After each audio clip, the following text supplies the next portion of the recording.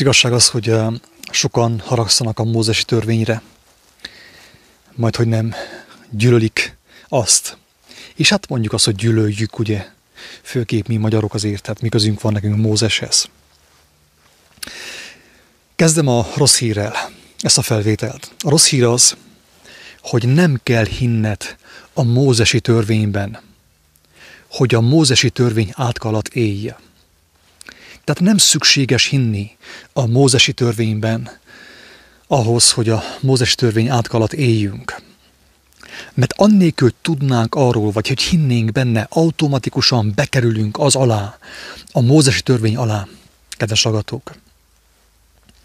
Tehát ez azt jelenti, hogy például, hogyha valaki nem olvasta a Bibliát, nem ismeri a mózesi törvényt, és tegyük fel,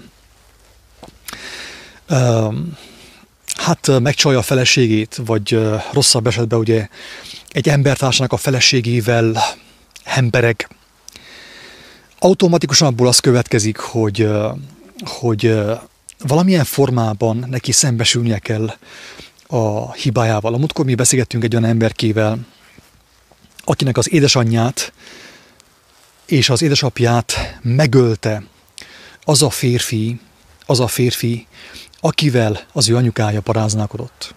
Egy katona férfi volt az, bement, tehát nagyon féltékeny volt, akarta nőt magának, el akarta őt venni, belement a bűnbe, ő feltetőleg nem ismerte a mózesi törvényt, nem foglalkozott a Bibliával, hanem egyszerűen csak úgy ment az ösztönei után, el akarta venni a másnak a feleségét, és végül ugye az anyuka feltetőleg nem engedte el a régi férjét, és féltékenységből bement a parázna férfi, és fejbelőtte úgy az anyukát, mint az apukát. És az árva gyermekkel én beszélgettem személyesen szemtől szemben, akit a nagymama nevelt fel, és akinek a nagymama megtanította a mózesi törvényeket, megmutatta, hogy minek köszönhető az, ami történt az ő családjában, a tragédia. Azért fontos erről beszélni, drága embertársak, mert ez ránk is érvényes, ez rád is érvényes, mindenkire érvényes.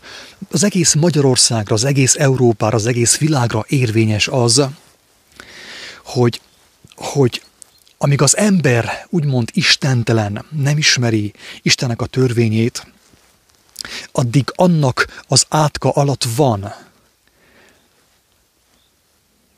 És lázadni a törvény ellen olyan, mint vergődni a mocsárban.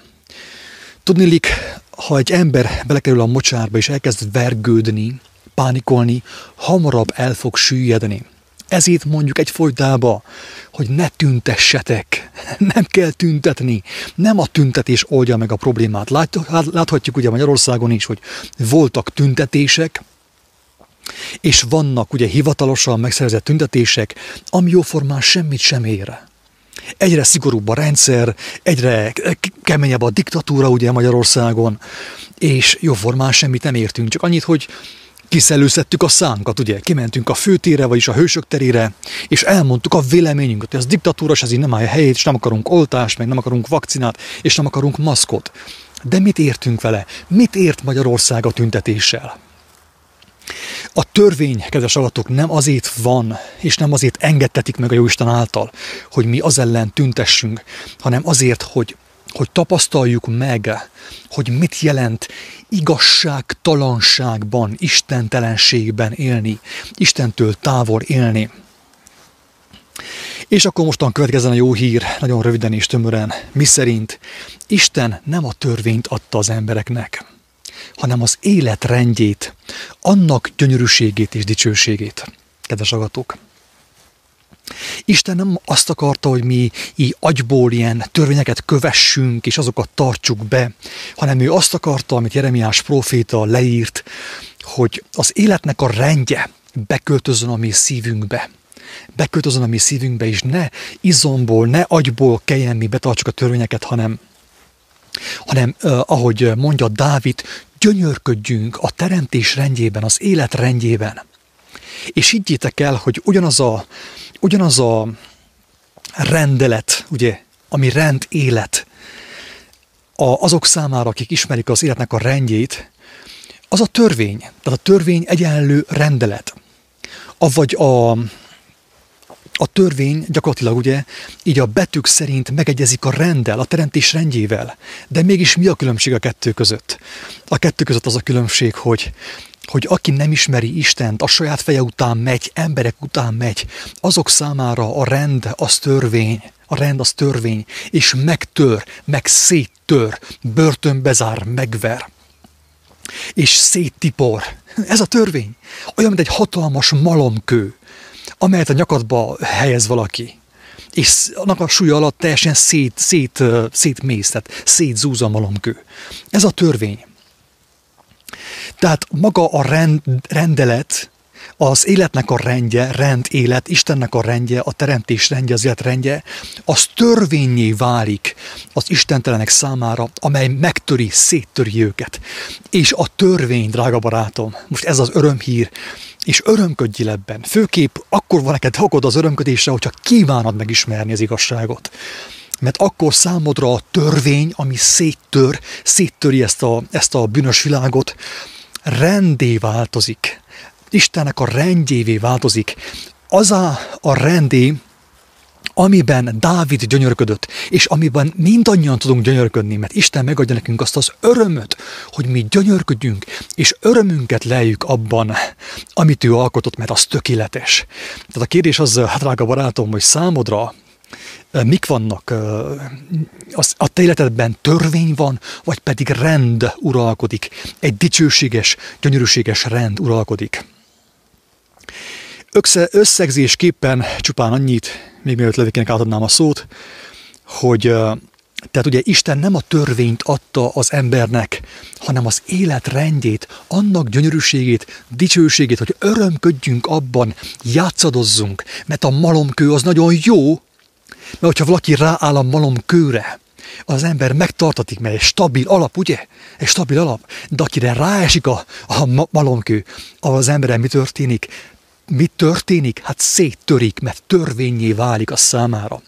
Ekép összegzésképpen az istenteleneknek törvényük van, a gyermekek pedig Isten rendjében gyönyörködnek. Most már érthető a különbség a törvény és a rend között.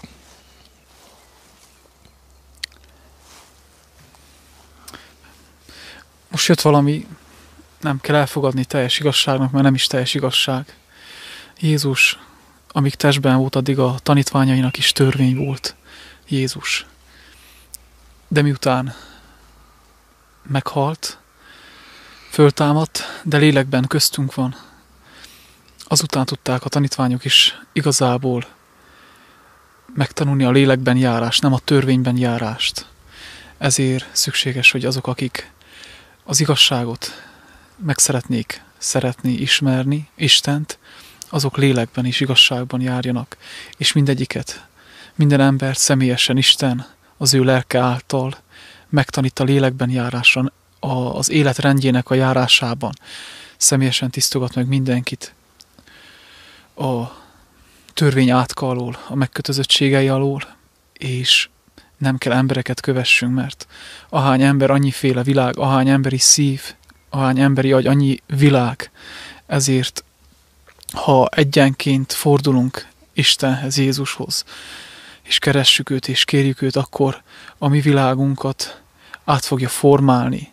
Mert ahogy Attilát formálja, az Attilára érvényes, és nem rám, és nem rád. Ahogy engemet formál, az nem Attilára érvényes. Ami nekem soron következő, az nem Attilának soron következő, és így lehetne folytatni. Hát én ezt kívánom elsősorban magamnak, hogy hagyjam, hogy a törvény átka az átváltozzon az én életemben, az életrendjévé, és annak az örömévé, hogy azt meg tudjam élni. Még sok minden van, amit meg kell tisztítson bennem, de amiket eddig megtisztított és elvett és feloldozott, azt tudom, hogy azt törvény által nem tudtam volna betartani, elvégezni. Azt csak ő tudja lélekben elvégezni, és az valódi szabadság. Bizony. Annyit fűznék hozzá, hogy Jézus még, amíg a földön volt, ugye, az apostolok között volt, és miután feltetőleg ugye a tanítás véget ért, mondjam azt a lexikális tanítás, ő már akkor kijelentette, hogy ti már nem vagytok szolgák. Mert amit az atyától hallottam, én azt kijelentettem nektek. Tehát Jézus azért jött, hogy feloldozzon bennünket a törvény átka alól, és ezt ő kijelentette az apostolok számára, hogy Péter, Jakab, meg Barnabás, meg János. A szolga ugye nem marad örökké a házban. A szolga nem tudja, hogy az Úr mit csinál, nem ismeri az Úrnak a dolgait, ugye? De viszont én, amit az én atyámtól hallottam, mindent tudtul adtam nektek. Mindent. Mert az Úr a szolgának nem számol be. De viszont az Úr beszámol a gyermeknek, az ő gyermekének, aki a házban maradt, ugye? Aki a házban maradt. És azt mondja Jézus, hogy titeket mostantól barátaimnak mondalak, mert mindent tudtul adtam nektek. Ekképp számotokra, ha engemet megismertetek, amit én cselekedtem, amit én mutattam számotokra, ti a barátaim vagytok, és ti szabadok vagytok. Miért? Azért, mert számotokra már a törvény nem fog titeket a szétzúzni, hanem bekerül a lábat a talpatok alá, úgymond. És nem úgy, hogy ti törvénytippróvá váltok, hanem úgy, hogy a törvény ugye alázattal lejött az égből, és bekerült a mi talpunk alá, hogy felemeljen minket, elveszetteket, ugye. És ugyanazon törvény, ami korábban az átok volt, ugye Pál apostol szerint, ugyanazon törvény megtartó erővé válik számunkra, és nem csak a megtartó erővé, hanem a gyönyörűségünk, a csodálkozásunk, a dicsőség eszközévé és tárgyává. Na ez a megváltás, drága embertársak. Őszintén remélem, hogy valaki ezt megértette, és fel tudta fogni, hogyha nem, akkor ugye, mint mindig azt javasoljuk, azt mondjuk, hogy fordjatok a jóságos Istenhez, személyesen Krisztushoz, őt ismeritek meg, és ő személyesen mindenkinek kijelenti ezeket a dolgokat, hogy válhat a magyar ember, a székely ember, hogyan kerülhet a törvény átka alól a teremtés rendjébe, annak dicsőségébe, annak gyönyörűségébe, a mennyek országába. Ennyi, ingyen kaptátok, ingyen adjátok. Isten áldjon, sziasztok!